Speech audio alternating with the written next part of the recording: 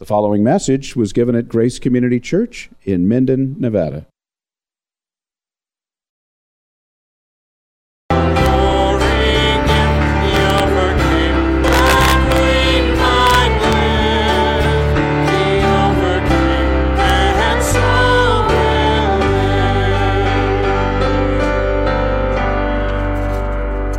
Amen. Please pray with me. Our Father, we are your own personal possession because Christ, the captain of our souls, overcame our sin and death and the grave. He leads us in triumphal procession, and it is our delight to belong to him as his conquered people, a people who receive all the benefits of his triumph. Father, we thank you that he laid the grave low, and now we as Christians do not fear death. Now we as your people fear no guilt of punishment of sin at all. He bore it all on our behalf so that we could be saved and saved to the uttermost. We pray that it would be in light of this salvation that we would both worship, we'd hear your word, and that we would live our lives in the joy and the triumph of his victory. We pray this in our Savior's great and mighty name. Amen. If you would please remain standing for the reading of God's word. And turning your Bibles to the book of Colossians chapter 1.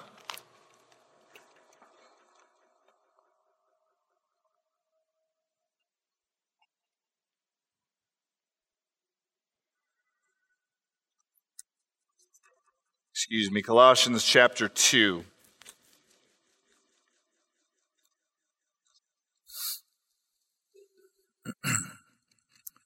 And while our sermon will be looking at verses 16 through 19, I'd like to begin reading back in verse 13. This is nothing less than the very word of God from him to you, that you would know him and love him and live for him. So please give it your full attention as your God's word is read to you, his people.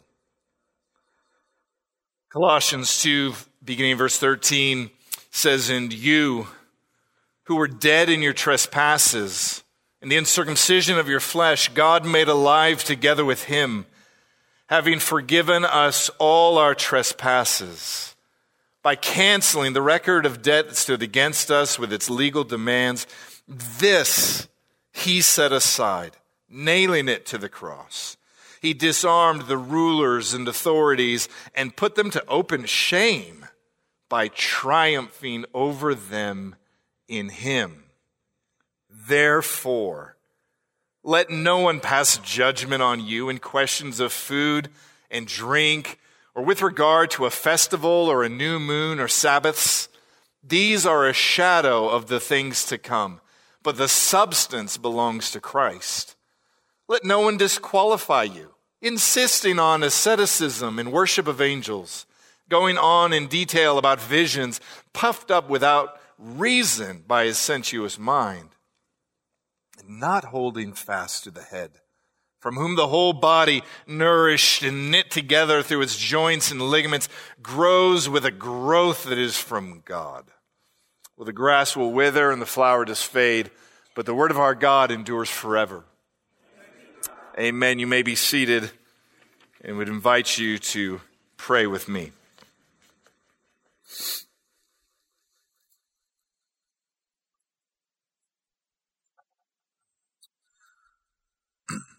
Our great God and Father, we come before you as your children,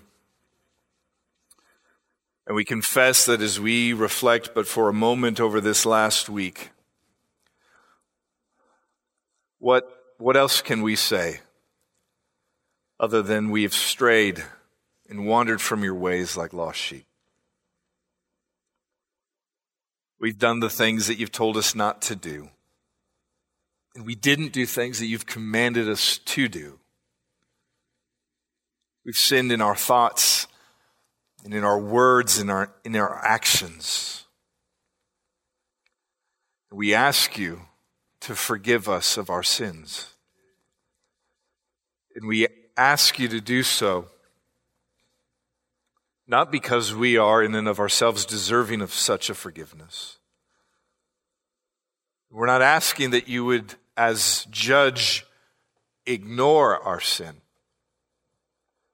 We're asking that you would, as a result of what Christ has done, as our sin bearer, forgive us. We pray that you would wash us white as snow. We pray that your grace would be everything that your word says that it is, greater even than our sin. We believe you, and we rejoice in the forgiveness you freely offer.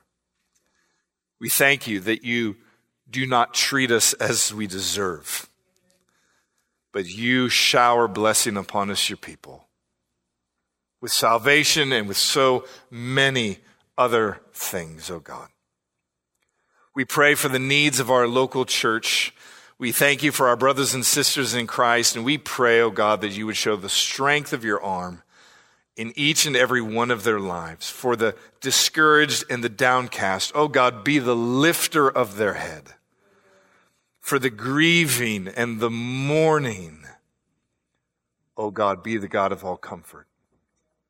We pray that those who are mourning in our church would know the nearness of your presence. We pray for the Dentons, we pray for the Zorans, oh God. Be the God of all comfort to them. We pray for Lucy. Be the God of all comfort to her. We pray for Ariel and Brian and their family as they grieve the loss of Dee. Oh God, be near them. For those suffering and struggling physically, oh God, be the great physician to them. We pray for those who are battling disease and cancer, oh God, that you would be merciful, that you would cause your peace to rule and reign in their hearts. We pray for our Pastor Brian as he is away from us this Lord's Day, and we ask, oh God, that you'd use him powerfully at the conference down in Las Vegas, that he would speak clearly your truth, and that it would change and transform those who hear. We thank you that we have him to share and to bless other churches with. And Lord, as he's been a blessing to us, we pray that he would be a blessing to them as well. We pray for the mothers in our church who are expecting young ones. Oh God, give them safe, healthy pregnancies and deliveries and babies. And we pray even now that you would, in your kindness and at an early age, oh God, move in grace on these little ones and save them. Lord, we pray for those in our church who desperately long for children and do not have them. Oh God, provide. Show your kindness, show mercy, and show sustaining grace in seasons of waiting. Father, as we open your word today, we pray that it would run forth in triumph through our hearts and minds, that Christ would be exalted high, and that we would treasure him and cherish him more than we do. We pray this in his great and mighty name. Amen.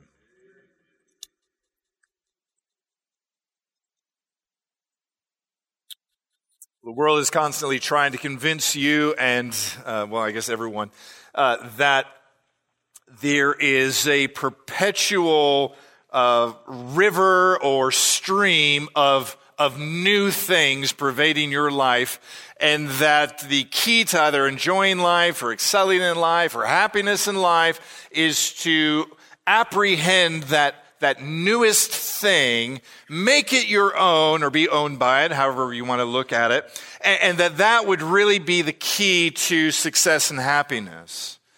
Now, sadly, sometimes we as a church fall into that on a number of different levels, but one of them is that we can tend to think that certain temptations or certain ways of living the Christian life are new, and that there's something found in that newness that will unlock our spiritual life as some kind of spiritual life hack that, like those dumb YouTube videos will show you that, like, you've been doing it wrong the whole time. Here's what you need to do. I don't know if you've ever watched those videos or tried them. I am like 0 for however many I've tried in succeeding in these things. But we want that same result in our spiritual life. I don't think I'm the only one who's had seasons of spiritual dryness and wondered, what is it that I'm missing? Have you ever gone through a season of life where maybe there's besetting sin or maybe it just doesn't feel like you take that term spiritual life and you just say to yourself, there's not a whole lot that feels like life here. There's gotta be more. And so we either read books or we listen to podcasts. Both of them can be exceptionally dangerous. And we're looking for that thing. And we wouldn't put it like this. We wouldn't say this. We wouldn't say that Christ is insufficient. We would just say that maybe adding something to him makes it better. You might say that's saying the same thing. I know, but the one sounds better than the other one.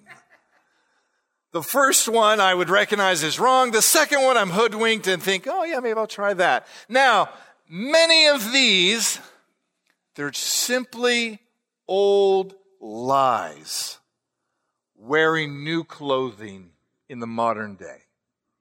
The temptations that befall you as a listener and as a Christian are the same ones that have beset Christians throughout the ages. And two of them are surfaced in our text in the context of the Apostle Paul. Well, more than that, the Word of God, inspired by the Spirit of God, knows that you and I are prone to believing at times that we're missing out on something, some fullness that is there in Christ that just for whatever reason escapes our grasp. We want to know how to do it. We want to know how to unlock that spiritual vitality. So maybe we wouldn't say that Christ is lacking. Maybe we would say he's full, but how do I get that? There's two major lies that have beset the church throughout the ages, and Paul lists both of them. The first is that legalistic rigors will unlock that fullness. The other is that mystical experiences will unlock that fullness. Now, you might just think of those two things. Legalistic rigors, fundamentalism, whatever you want to call it, and mystical experiences, or what sounds a lot like charismatic theology. And you might say, those seem to me to be polar opposites of one another. I mean, if you'll forgive the term, and even if you want, I'll use it anyway, what does a fundy have to do with a charismatic? I mean, these people don't have any fun. These people have some crazy, weird stuff going on. Like, what do these two things have in common? Why would they make the same list? And they make the same list for one very simple reason. They share the same wretched root. Both are trying to do something. Both are trying to unlock a fullness in Christ that you, and here's the spoiler alert, you already have it. It's open wide to you. But we can be tempted and lured and stumble into believing that I need something more than just the fullness of the Savior. I need something that'll unlock him or tap into a new, like, high-octane version of him or something. And Paul says, listen, church, you will be tempted at times to believe that there is a greater fullness in legalistic rigors. There are not. And at other times, you will be tempted to think that there is some sort of higher spiritual life found in mystic, ecstatic experiences. Guess what? There's not. You need the Lord Jesus Christ and him only. And your view of him, whether it be a high view or a low view, will actually manifest itself in the way that you live. To put it another way, bad theology will work its way out in bad living. You actually can't separate your orthodoxy, right believing, from your orthopraxy, right living or acting or conducting yourself in the world. And so we want to consider this idea of this low view of Christ manifesting itself in two major ways. And we want to do under two headings. The first is this: we as the Church of Jesus Christ need to avoid the snare of legalism. You might say, I don't even like legalism. Why would that be tempting? It's tempting to all of us, just in sneaky ways. The first thing we want to consider in our text as we open up verse 16 is that lovely word that graces the beginning of the sentence, therefore. Now, I know it's cheesy and corny, but that's never stopped me before. Anytime you see a therefore, you must look and see what it is. Therefore, you got it down. So, what is the therefore here? We're picking up in the middle of an argument. You can't chop and slice and dice the text and pretend that what precedes this text doesn't have an import on what follows in this text. Well, it does.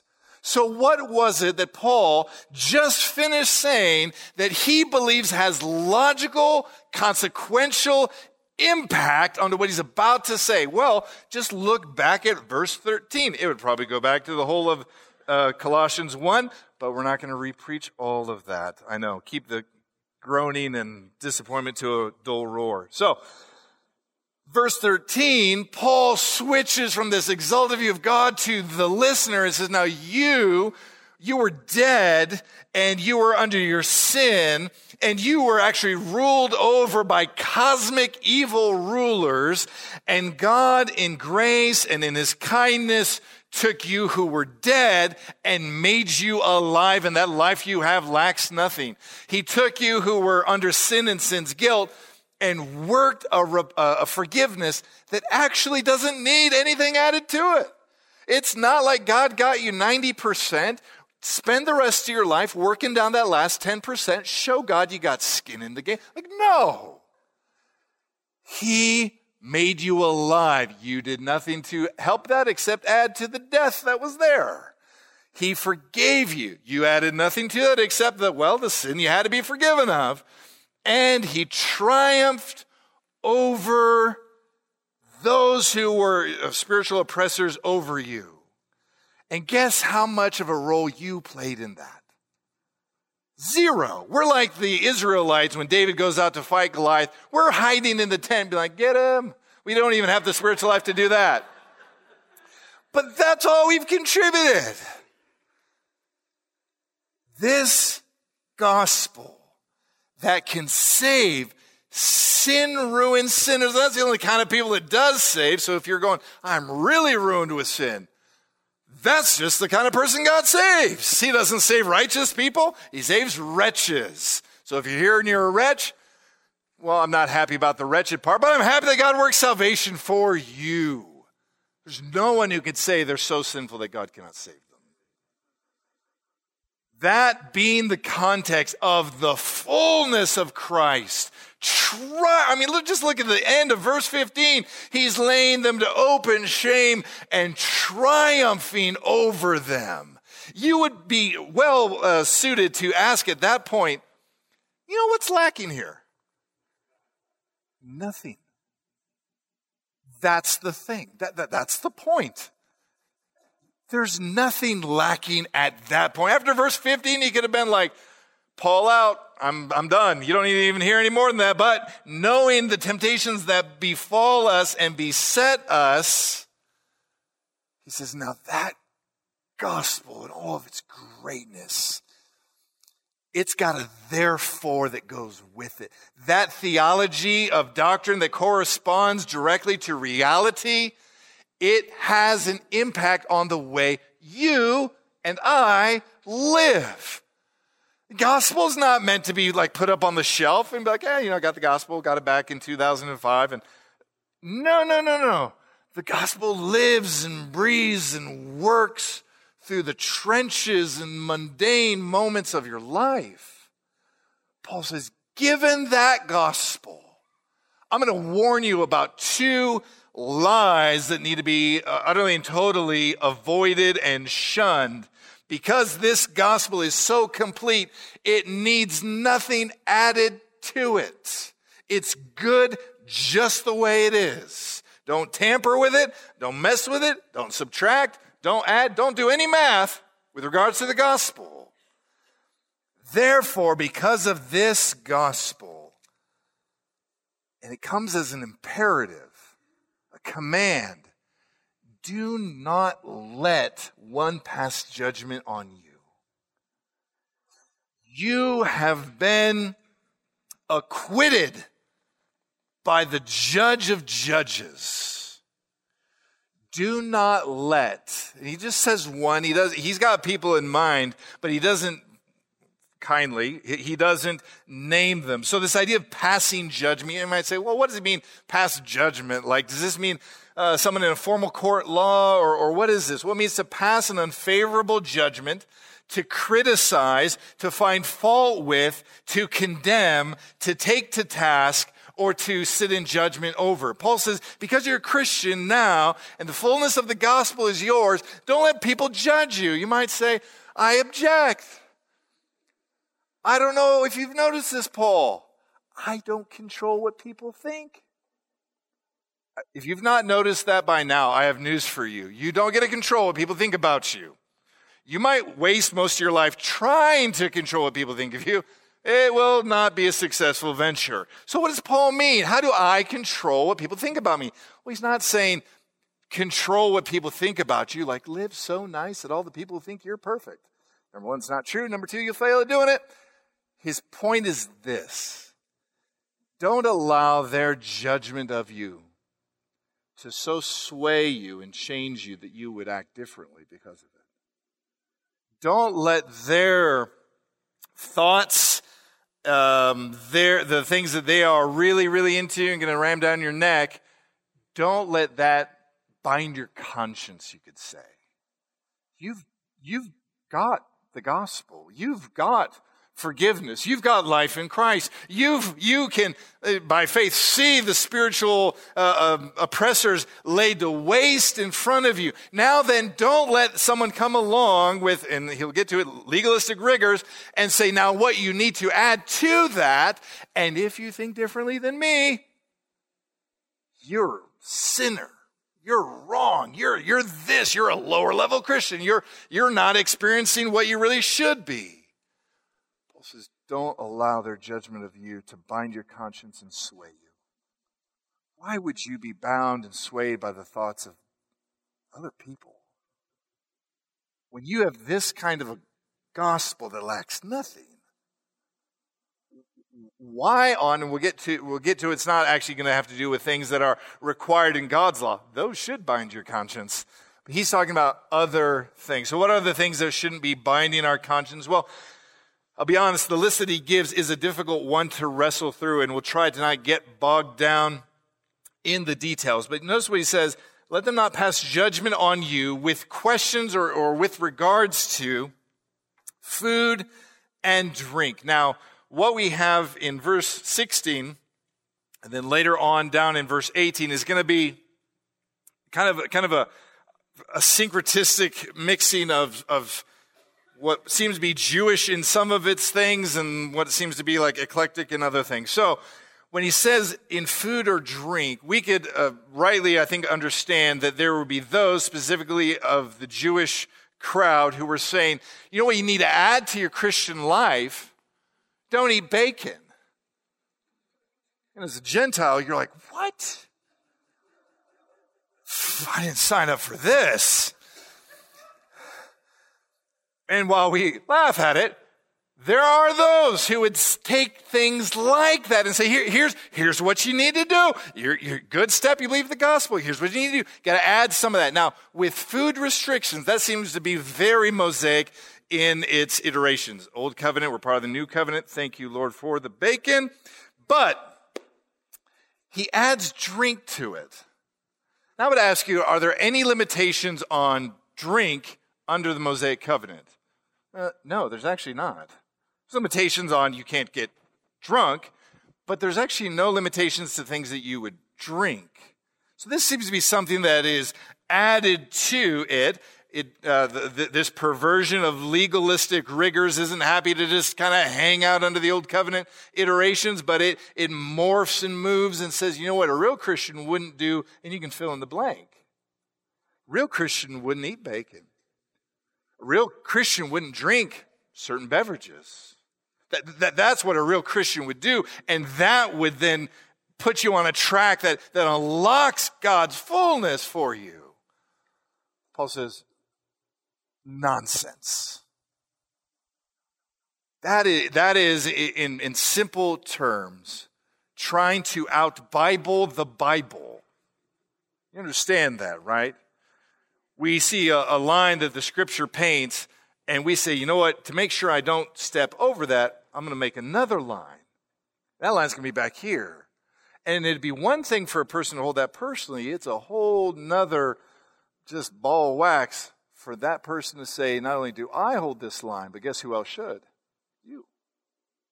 You need to hold the same line that I do. And Paul says, you know what? He's actually going to develop it further in our text next week, and so we won't get bogged down here. He says, listen, do not let them sit in judgment over you with questions of food or drink, as though that would unlock or hinder the fullness of the gospel in your life. It's ridiculous. The second kind of chunk of things that he mentions, it's a theological word, chunk, is that it also shouldn't have to do with festivals, new moons, or Sabbaths. And you might go, I don't even know what that is. So yeah, I don't think I'm tempted to do this. What does he mean by festival, or the idea is that of a feast day, new moon, and Sabbath, plural or singular? Different versions will take it differently. So we'll just take them one at a time. Are there feasts that were prescribed under the Mosaic iteration of the law that all of Israel had to keep? Yes, there were technically 3 national ones that had to be kept. Could he be saying, you know what? There's going to be those in your life, specifically of a Jewish bent, who are going to say, Christian, you still got to do Yom Kippur, you still got to do booths, and you still got to do first fruits. Yeah, I've actually met some like that. You might say that's odd. We knew Seattle was a weird place, but now we know it's even weirder than we thought. Is that what he's talking about? It's very likely. What does he mean by new moon? Well, it might be just a celebration of the beginning of the month, or it might be mixing in of some more like secular kind of pagan celebrations. Whatever it was, it's when the moon was new, and they thought it was an occasion for a party or some kind of celebration that would aid and assist their pursuit of God. What does he mean by Sabbaths? You might be like, I knew that 4th commandment wasn't binding. No, that's not what he's talking about. Seems to be what he would refer to. He puts it in the plural, Sabbaths.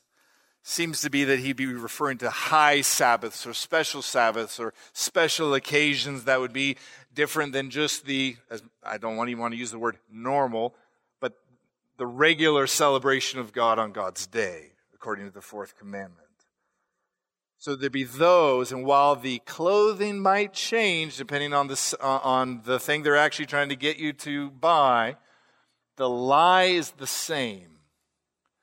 Real Christians do or don't do this. Better Christians, higher life Christians, guess what they don't do? They don't have fun. Y'all know what I'm talking about. You're Baptists. You laugh because the Spirit's convicting you.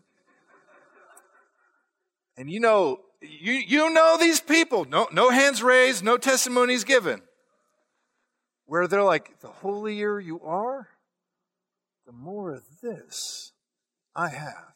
I'm so happy I trust in Jesus. And they think that makes them holier, as though deliverance from sin was something to be sour about. You're crazy. If that's what you're thinking makes you holy, you're out of your mind. But you know it. You've seen it. Names and faces are coming to your face whether you want them to or not. They're coming to your mind. You should be the happiest people on God's earth. You should be a people who love what God has done and aren't too proud to show it with one of these every now and again. I know I scowl more than anyone too, so I'm preaching to the choir, preaching to the biggest offender at this point. So, we ought to be aware of anything that's going to not be listed in Scripture. He's not saying like, hey, the binding laws of God are now no longer binding. No. He's talking about things that lie outside of what God's law requires you, that would be then added to your life to have that higher life that I've heard it recently. I won't cite the source, but that idea of I don't drink, smoke, or chew, and I don't go with girls that do. You didn't know that before, you know it now. That idea of a cut above Christian. And you might say, well, I don't know if anyone who practices these things now. Oh, yes, you do. If we just take the list given, I actually used to have a friend who would celebrate booths and first fruits, and as a family they would like make a tent out in the yard and live in it and stuff. And they wouldn't celebrate Christmas or birthdays. And you're like, that's weird. You have weird friends. Yes, I do sometimes. So that was the part. That was an element of regular Christians. They can do this. Not a better track. It doesn't even have to be on those same topics. We'll get to it next week where Paul says, listen, there's this mantra that they have. Don't taste or touch. This idea of don't. Paul's going to go right at that next week in the text. But this idea of people's personal convictions or traditions being the thing that are foisted then on other people. As one commentator puts it, he says food regulations, specifically he's talking about those under the Mosaic covenant that are being drug into this text. Food regulations and calendar observances and all such legal prescriptions that belonged to that transitory old age were merely pale adumbrations. I don't even know what that word means. Of the coming permanent reality now realized in the person and the gospel of Christ. The implication is that the shadows are not only are now superfluous, but are actually disappear in the appearance of the substance. Isn't that what he says in the middle of, or in all of verse 17? He says there's going to be these people, they're mixing in some of the old covenant Jewish stuff and some stuff that doesn't seem to fit, but it's all mixed in there. He says those things that were in the old covenants served a purpose. The purpose was that they were shadows that pointed forward to Christ. And now guess who you have? Christ. Why would you then go back to the shadow? Makes no sense. It would be like a young man who's pursuing a young lady, and he's got just a lovely photo of her that reminds him of her, and they get married one day. The object. And he just goes back to the photo. He says, you know what? Life's simpler right here. We won't run that illustration out any further. So,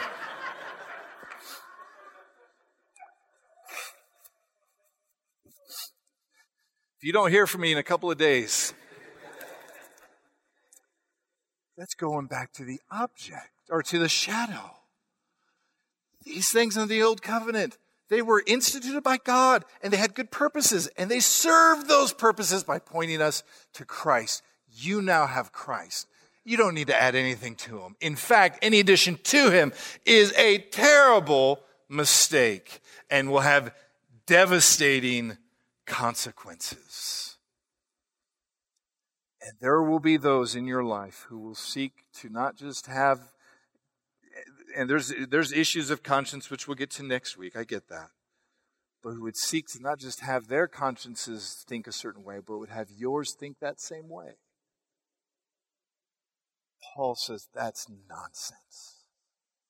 That's legalistic rigors that you think make you holier or closer to Christ or engage in more of him, and it just simply isn't true. And I honestly, I mean it with all sincerity, I don't care what they're trying to do. You might say, well, their intentions are good. I don't care about your intentions. You're adding to or taking away from Christ. That's what matters, and you're way off base if that's where you're at. Secondly, because we have to get going here, we want to avoid the allure of mysticism. So if being a fundy isn't your thing, maybe mysticism is. Yes, fundy is a real term. But they don't, oddly enough, this is neither here nor there, they don't have a lot of fun. I don't understand why fun would be part of their name. But anyway. Avoid the allure, before I get in any more trouble. Avoid the allure of mysticism. Look at what verse 18 says. He repeats a very similar command. The first command was in 16, let no one pass judgment on you. The second command comes in 18. These are not recommendations. He's actually warning you, the church, beware of this. It's labeled good for your spiritual life. Guess what it's not good for? Your spiritual life. So don't, or let no one, odd way of saying it, disqualify you. Now, he'll get on into what they're trying to get you to do, but that word up there, real similar to judge, but has some nuances as well. Now, before we get into the content of verse 18, one of my favorite commentators, Peter O'Brien, says of this text, this verse has been described as one of the most contested passages in all the New Testament, presenting great difficulties in language and content. I read that late in the week and was disheartened. He says, yeah, this is really hard, not sure what's in it. Great. Sunday's coming really, really quickly. So what does he say about, I think if we just take apart its pieces and don't get too nerdy or geeky about it, I think we'll be all right. Let no one disqualify you. The idea behind that word disqualify is to rob of the prize. Now, obviously, if you get disqualified from a game, you do not get to participate in that game. And if your team happens to win anyway, guess what? You don't get the prize that was won there. So it's that kind of a word. It means to decide against. And as much as you know, and Brian's not here, but he'll listen to this later. It's an umpire word. It means to, like, you're out of here. And he's like painting it. He's using a baseball analogy to talk about a bad thing. You should learn from that. Just saying. Let him who is understanding understand. It's like those who would say, I see, if you don't have, he'll get to the what you don't have, you're out of here. You're not that higher level Christian. Now, what is it that he says? They do. In verse 18, they insist on asceticism. You might say, I don't know what that word is or how to spell it. What's asceticism? Well, asceticism, the word he actually uses is a version of the word for humility. You might say, I thought being humble was good. It is good. But this version of it's not. What he's talking about is those who would, in pursuit of a higher, and this is just going to be the way I'm going to try to describe it, that higher second tier level of Christianity or spirituality, they would voluntarily deprive themselves, humiliate or humble themselves under certain things in order to be that better cut Christian.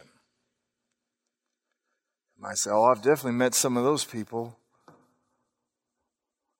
There was one person, I won't use their name, that I used to work with, not at a church, just in case anyone was wondering. I worked with this person, and this word would describe him.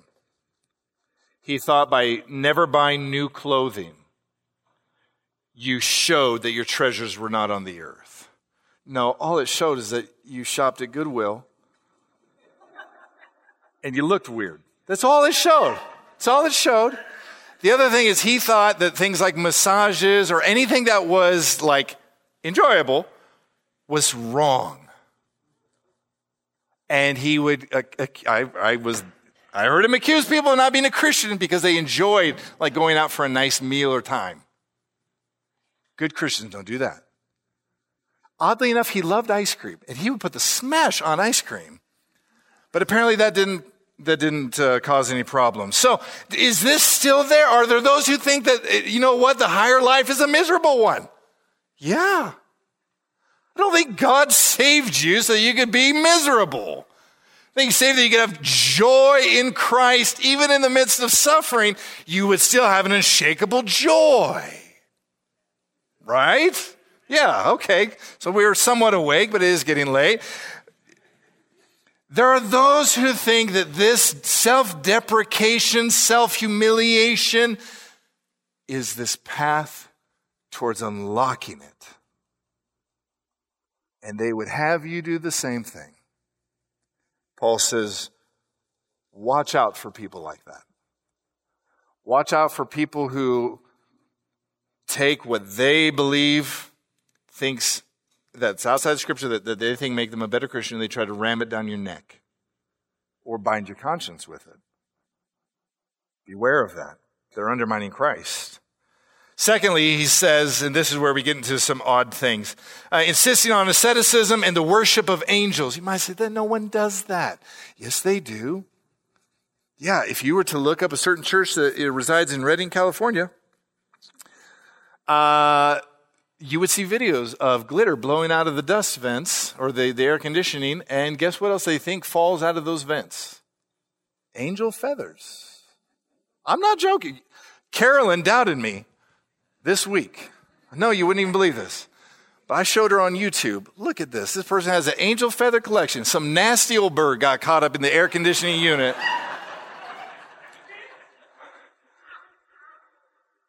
She did say that I was right. It was hard for her to get it out, but she did.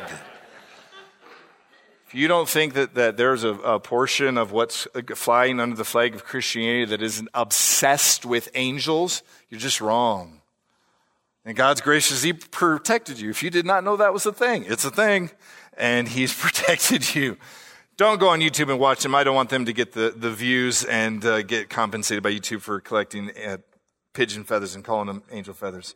So, those who would want to expand their worship into the mystical and expand it into the ecstatic and expand it into the bizarre and say to you, what did you do for your devotions? Like, I was reading in John. Like, oh, I was hanging out with angels. Which one do you think thinks they're better? The angel one. And guess what? And you might laugh at it, but guess what you might start thinking after a while? If they keep saying they're hanging out with angels and they've got a collection of angel feathers, and you're just reading your boring old Bible. Oh, this preys on people. It really does. Maybe it's not angel feathers, but because that's an odd one. But later in 18, going on about visions. You just boring old Reformed Baptist reading your Bible and listening to sermons. God told me. No, I'm just quoting what they would say. Don't report me to Brian. So, have you ever talked to someone who they get direct talking to by God? Don't got to study your Bible. Don't got to look into the deep things of how God's revealed Himself to us. God gave me a vision. God gave me a word. It's impossible to argue with that. I mean, that's like the ultimate trump card. Like, I got a vision. Bam. How do I respond with that? And over time, guess what you can begin to think? I live a plain old boring life. They got this they got God on speed dial. They got visions that are directing the whole of their life. Some of them are weird, but the others are, maybe God. And you can start to see why the charismatic church is not just devastating our country, but devastating nations and continents. If you want to talk to people like Conrad and Bayway and ask what's absolutely destroying Africa, it's this stuff. And guess where they got it? From America. We sent it over through missionaries and other avenues, and they told some of the poorest people in the world that God wants you to be wealthy and God wants you to be taken care of, and the Christian life is this really lucrative life, and we're raising the dead, and there's always something with lengthening of legs. I don't understand, but they all can do it apparently. And that's that life. If you don't think this is a huge problem, man, the Lord's been kind and kind of protecting you and sheltering you in little old Nevada here.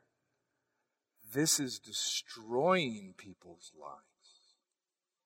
This has led some that I'm very, very close to pursue some really destructive, I believe, elements. You got people like Bethel. I don't even mind naming them. Prophetesses and apostolettes like Heidi Baker, who are convincing people of these things. Who are convincing people that if they aren't drunk in the Spirit, they don't got that second tier life. And that there must be something wrong with you. Paul says that's wickedness. Don't be bound by that. Don't be drawn away by that. Don't even give ear to that. He diagnoses the root problem at the end of verse 18. They are puffed up without reason by a sensuous mind. Paul says, you know what? That stuff didn't come from the Spirit of God or the Word of God. That came from a puffed up heart and mind. I would, as a rule of thumb, you don't want to engage in things that are like the root of them is pride and arrogance and fleshliness. Just as a rule of thumb, you don't want to go down that road. So Paul says, don't let those rob you of the prize by pulling you into that with them. And man, while some of the crazier iterations of it, you might say, I'm not tempted by, they chip away. And they like to prey, and this is where you need to be careful, they like to prey on Christians who spiritual life just seems a little dry. Been spinning my wheels on this thing and just not making forward progress. That's just the kind of person they prey on. Or if you have bad things happen to your life, they tell you, you know what? Got to be doing something wrong. If difficult providences befall you, and they will, they come to you from the hand of a good, kind God who's forming Christ in you. Not because you're broken. Or the wrong kind of Christian. He's putting the Christian in difficulty on the anvil and forging Christ in them. It's not a problem. That's the good work of God in our life. And those who would seek to avoid it by either ecstatic visions, kind of public humiliation or worship of angels or just being puffed up without reason in their hyper-spirituality. Paul says it's all old-fashioned ignorance and there's nothing to it.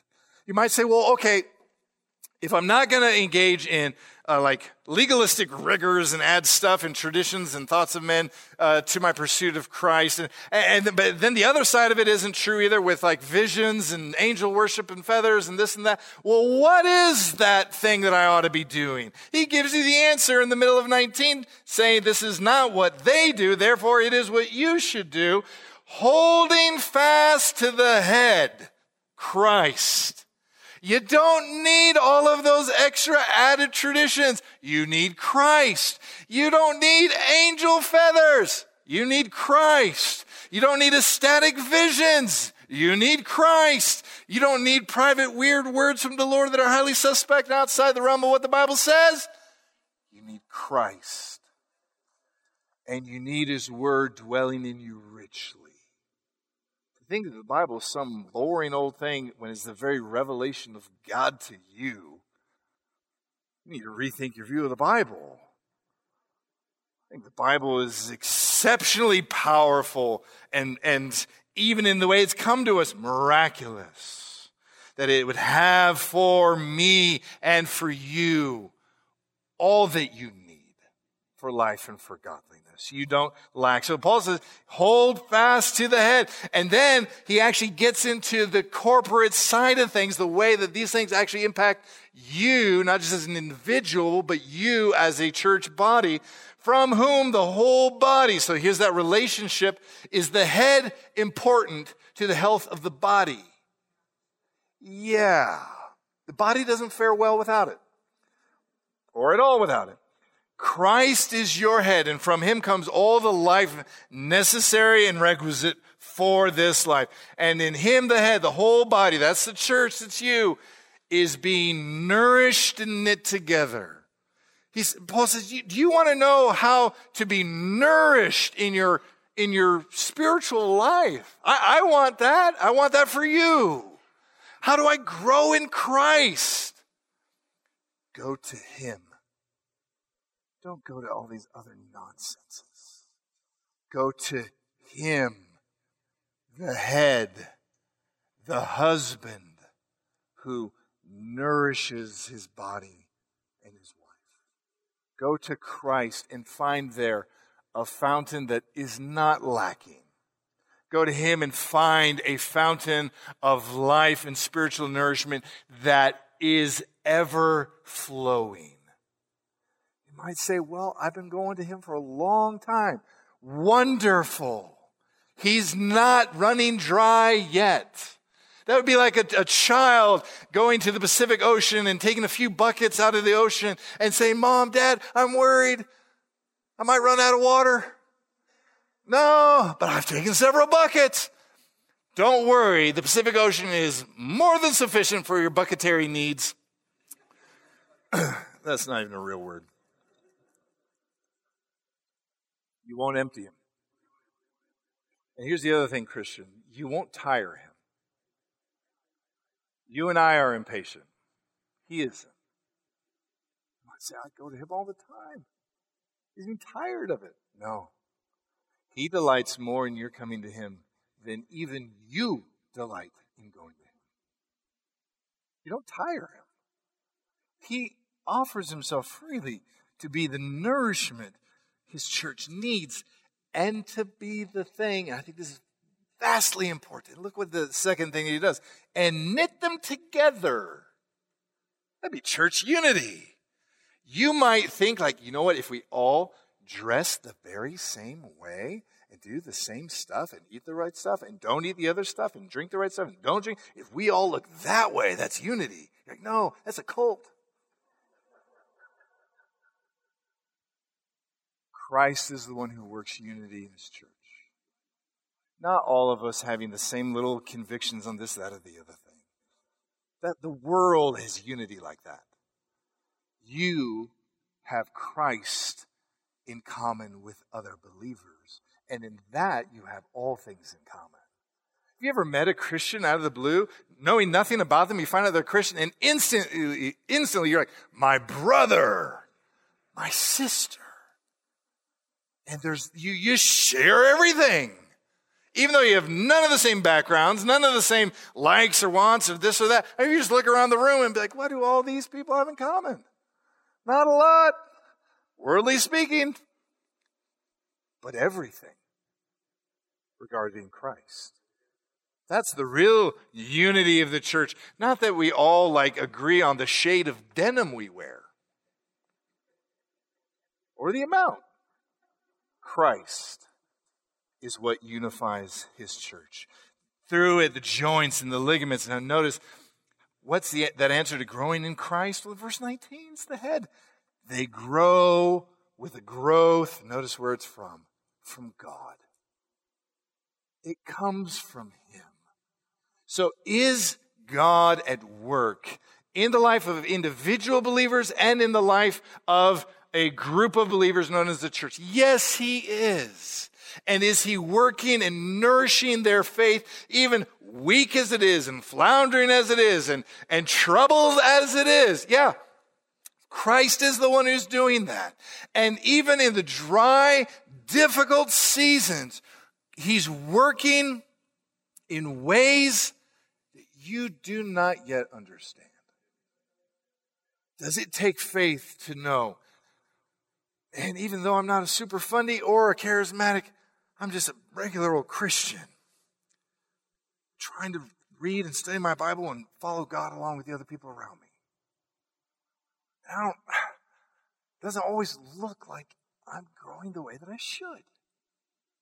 Can you know by faith that if you continue to give yourself to the means of grace, God is working? Even when, or maybe we could say especially when, you're not sure how. He's told you the way that he grows faith. He's told you it's through his word, prayer, fellowship, the supper and baptism. He's told you this. Will you not give yourself to the way that Christ ministers grace to you? That's the life of a believer, giving themselves faithfully and by faith to the means of grace that God uses, trusting it is in these ways that I'm grown in faith and Christ is shaped in me. I don't need visions. I need Christ. I don't need a whole list of do's and don'ts. More don'ts than do's, but that's another topic. I don't need that. I need Him. And in Him I have all that I need. Christian, let me assure your soul of this. Your Savior is a sufficient Savior. You don't need to add anything to Him. So hold fast to Him at all costs. Let's pray. Our great God and Father, work mightily in our midst, we pray. Work in our souls and in our hearts a love for Christ. Work in us by faith the belief and the conviction that Christ is indeed all that we, His bride, need. Lord, please shake us in the ways that we are legalistic. Shake us in the ways that we seek ecstatic experiences. Oh God, our feelings are not the thing that determines your faithfulness. You are faithful. You do good. And we trust you. Please assure our hearts that we need nothing more than our Lord Jesus Christ.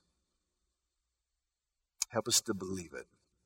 Help us to believe it in our bones. Help us to believe it when we wake up in the morning and doubts and fears and discouragements are thick. Help us to believe it in the dark nights of the soul, in the long watches of sleeplessness, that Christ is enough. Thank you that we have such a Savior as Him. It's in His name that we pray. Amen. We hope that you were edified by this message. For additional sermons as well as information on giving to the ministry of Grace Community Church, please visit us online at gracenevada.com. That's gracenevada.com.